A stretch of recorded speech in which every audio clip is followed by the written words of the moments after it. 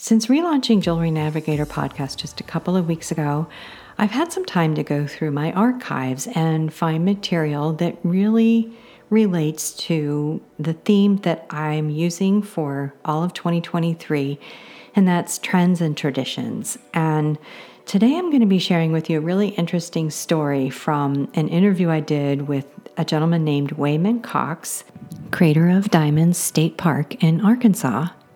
And diamonds continue to be and will always be, I believe, a traditional trend. No matter what kind of jewelry you wear or you're looking for, diamonds are still really an exceptional stone to wear for a lot of different reasons. And I'll get into that in future episodes. But today's visit is really intriguing because I wanted to share it with you in time for spring break and for kinds of, before summer travel, where if you're crossing that side of the country, going past Arkansas, it's right outside of Murfreesboro, Arkansas.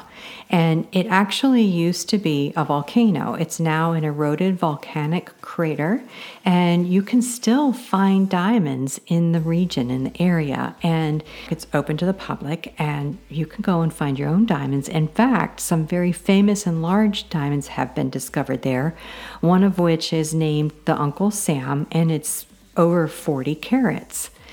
So before I get to sharing my visit with Wayman Cox, at the time he was an interpreter, which is exactly what it sounds like. People would take stones to him and say, "Hey, is this a diamond? What is it?" And he'd be able to tell them right away if they'd found a diamond. He's since been promoted to assistant superintendent. So before I share my visit with him, I wanted to tell you that I'm starting something really kind of fun, experimental over this weekend. It's going to be called Carats and Coffee with Jewelry Navigator. And it's where I'll take questions and I'll answer some questions that people have sent in to me and provide some quick, helpful tips on, in this case, I think I'm going to be focusing on spring cleaning. So if you need some really easy tips on how to distinguish what's in your jewelry box, well, I call it what to know before you throw. And I want you to make sure you're not throwing away anything valuable, like broken chains that are 14 karat yellow gold. And believe me, that's happened quite a bit. And I have some other stories that I'll share. And also, have you ever wondered where the word carat came from for jewelry? There's a couple different reasons or a couple different meanings for the word carat. One is spelled with a C and one is spelled with a K. So I'm going to be sharing some fun fact tips on these little quick episodes on the weekends. I'm going to be testing it out. I'm definitely doing one Saturday morning at 8:30. Email me, Brenna@jewelrynavigator.com, and I will send you the link. I'll also be posting the link in my Facebook group, Jewelry Navigator, as well as on my Instagram feed @Jewelry Navigator. So without further ado, here is my visit with Wayman Cox, who at the time was interpreter at Crater of Diamonds State Park. I hope you enjoyed the story. It was fascinating. And in fact, I do have a video portion of it. I don't think he shares anything. I don't remember. Anyway, I'll make sure that I post a link to that as well. So thanks so much for joining me today. And as always, welcome aboard Jewelry Navigator. Hi there. Great. Good to meet you. It's good to meet you too. Thank you very much for taking time out of your super busy schedule. How are the spring breakers doing? Are you really busy? We've been pretty busy. Last month was extremely busy, and we're still getting a few states that are on spring break. Right. Even Colorado and Georgia and Louisiana. So there's still a lot of folks out here. That's great. I think it's so interesting and fascinating. And my background is purely gemology. After I got my degree in geology, I went ahead and went to GIA and went into gems and jewelry. And I remember learning about the only diamond mine in the United States that is still producing, or they're still finding, is Crater of Diamonds. So tell us a little bit about the geologic history and why it's such a prime area to find diamonds, and why there's a diamond mine in the middle of the United States. Well, the geologic history of this particular area goes back about 100 million years.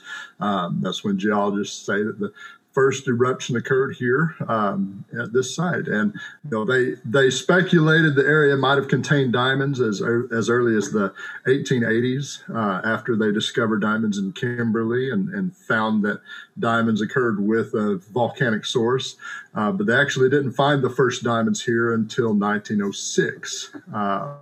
That was when the local farmer John Huddleston reportedly found the first 2 diamonds on his farmland. After that, there was, of course, a boom of speculation in the area. People come from all over the country to search for diamonds and try to strike it rich. Most of them didn't, but there were a lot of folks that kind of combed the countryside looking for diamonds. And they found, again, 7 other deposits besides the one that John Huddleston's land was settled on. And eventually, that the Arkansas Geological Survey, came out and examined this area and created a geological map of southwest Arkansas, the Murfreesboro area, to show those different deposits. The one here at the park is the largest by far. It's the one that's produced historically the most diamonds, the largest diamonds. The entire crater here was over 80 acres wide, or 80 acres in diameter. And so quite a large area. In fact, at the time that John Huddleston had found diamonds, it was the first time outside of South Africa that diamonds had been found in a volcanic source. Up until probably more recently, it was one of the top largest in surface area in the world for diamond producing sites, as far as surface area. But in fact, even though the entire crater is 81 acres, only about 37 and a half of those acres are proven to be diamond bearing. The rest of it is volcanic, but is a different type of material. And so the search area that you see kind of in my background is the part that has historically produced diamonds that, again, geologists have tested and they know to be the type of soil to contain diamonds. And that's why we, pretty much maintain that particular area for people to search in, because it is, focused as the most historically productive site. Okay. Has it ever, because it's a state park, is it, it's public. It's not necessarily, it hasn't been mined for commercial purposes. Is that right? It was, there were several attempts made starting in 1906 with John Huddleston for about 40 years to commercially mine. There were many attempts at it. Most of them failed due to varying reasons. Lack of knowledge. The people that came in maybe were, had big thoughts, but they really didn't have a lot of experience. Theft was possibility in some of them, that the people, the workers were just stealing the diamonds off the table and leaving the companies kind of in the hole. One of the most successful mining attempts had a 3-month test period in which they recovered more than 1,000 diamonds, but all of their plants burned down mysteriously one night in January of, I believe it was 1920. And so they never financially recovered because of that. So there's a lot of different reasons that the commercial opportunities and plans failed, but it was attempted for about 4 decades. Okay. All right. Interesting.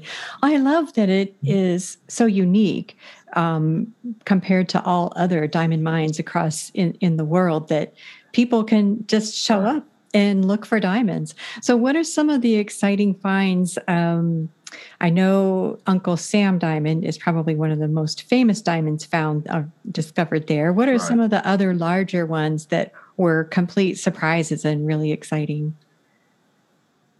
Well, in 1975, the largest diamond that had been found here since we've been a state park was discovered. It was a retired custodian from Amarillo, Texas, that came out. He was here in August, just a few days after it had been a big rainstorm. He was sitting about 30 feet away under a shade tree and looked out and said he saw something glittering on the ground. So he walked over and picked it up. He took it up to the park visitor center and showed it to the staff there, and was shocked to find out that it was actually a 16 karat diamond. Oh my gosh. That he had found right on top of the ground. So a lot of our bigger diamonds tend to have stories similar to that, people finding them right on the surface. And, the largest diamond I've ever seen, it was a 9 carat that was found last Labor Day. A gentleman came here with, 2 or 3 friends to search, and he was just walking down the south end of the search area, picking up anything that looked shiny, and didn't really think much about it or anything. And one of his friends had her rocks and minerals identified, which is a service that we provide here at the park with our staff. Mm-hmm. And so he decided he'd have his things looked at. And so he poured his bag out there on the table and ended up having found a 9 carat diamond, which is the second largest in the park's history. So that was pretty exciting. It was a 9 carat brown diamond. Sure. That's really exciting. You said that you have right there on the park, there are services to help folks identify other minerals. What other minerals can people find there? Several silicate-based minerals. We have jasper, which comes in all different colors, all different sizes here. We have banded agate, which is really beautiful. A lot of people like to collect that because it has, really neat layers of quartz in it in different colors. Right. We have amethyst. Amethyst is a favorite. A lot of people like to find. And unlike diamonds, you can find amethyst in veins, of course. So we'll send them down to Canary Hill, which is one area that's known to contain veins of amethyst in it. A lot of people like to collect that. Garnets, of course, which is one of the indicator minerals. Most of them are very tiny, but we do have a few people that find little red garnets here and there.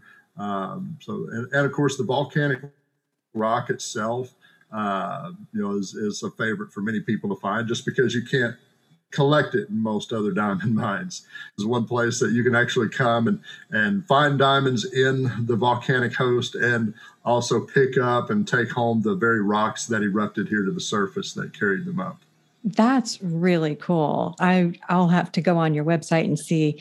Are there some galleries that we can visit and see images of the host rock and the rocks that you're talking about, the volcanic rocks? There are online sources that have pictures and things. Our website, craterofdiamondstatepark.com, has pictures of diamonds and some of the different rocks and minerals that are found here, as well as news articles about some of our largest finds and other things going on at the park.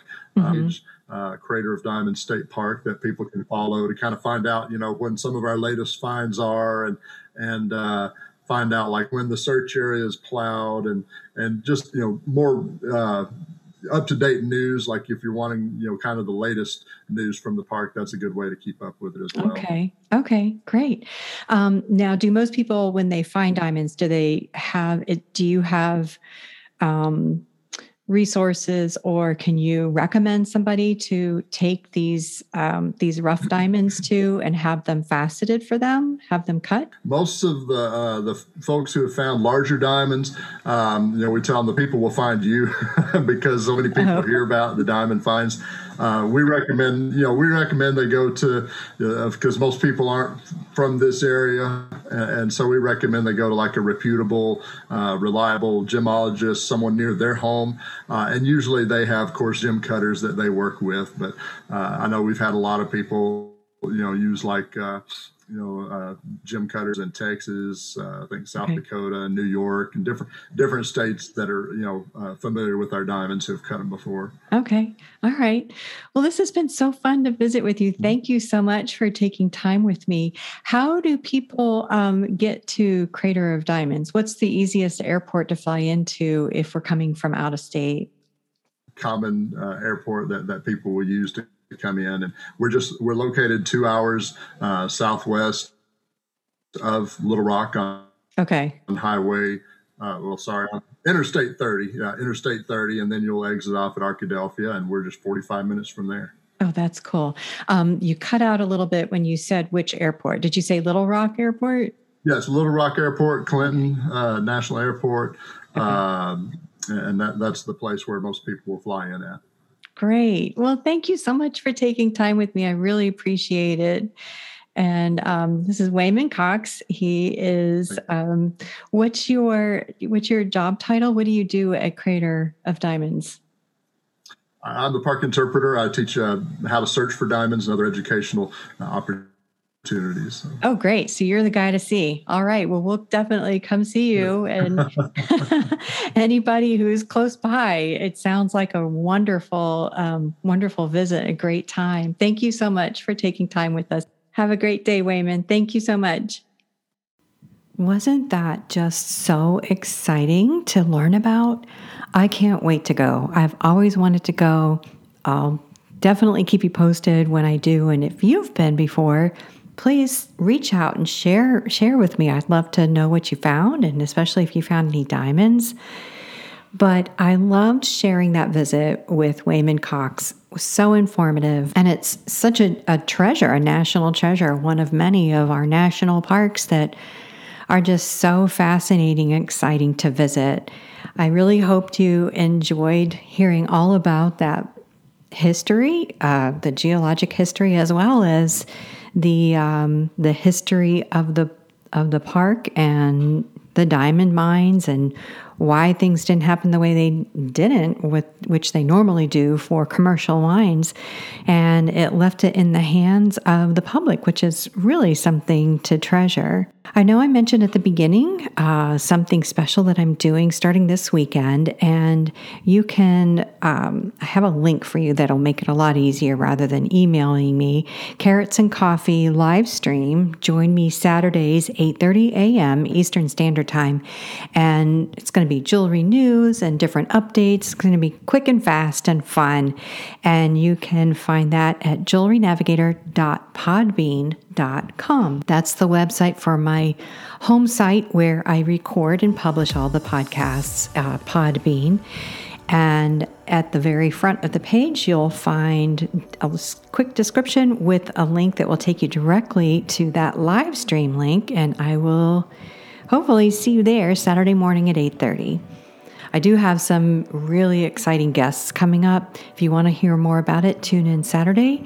And I will be publishing Carrots and Coffee live streams as actual podcasts. So you can look forward to hearing about what we talked about on Saturdays on upcoming podcasts. So until then, talk to you later. Bye-bye.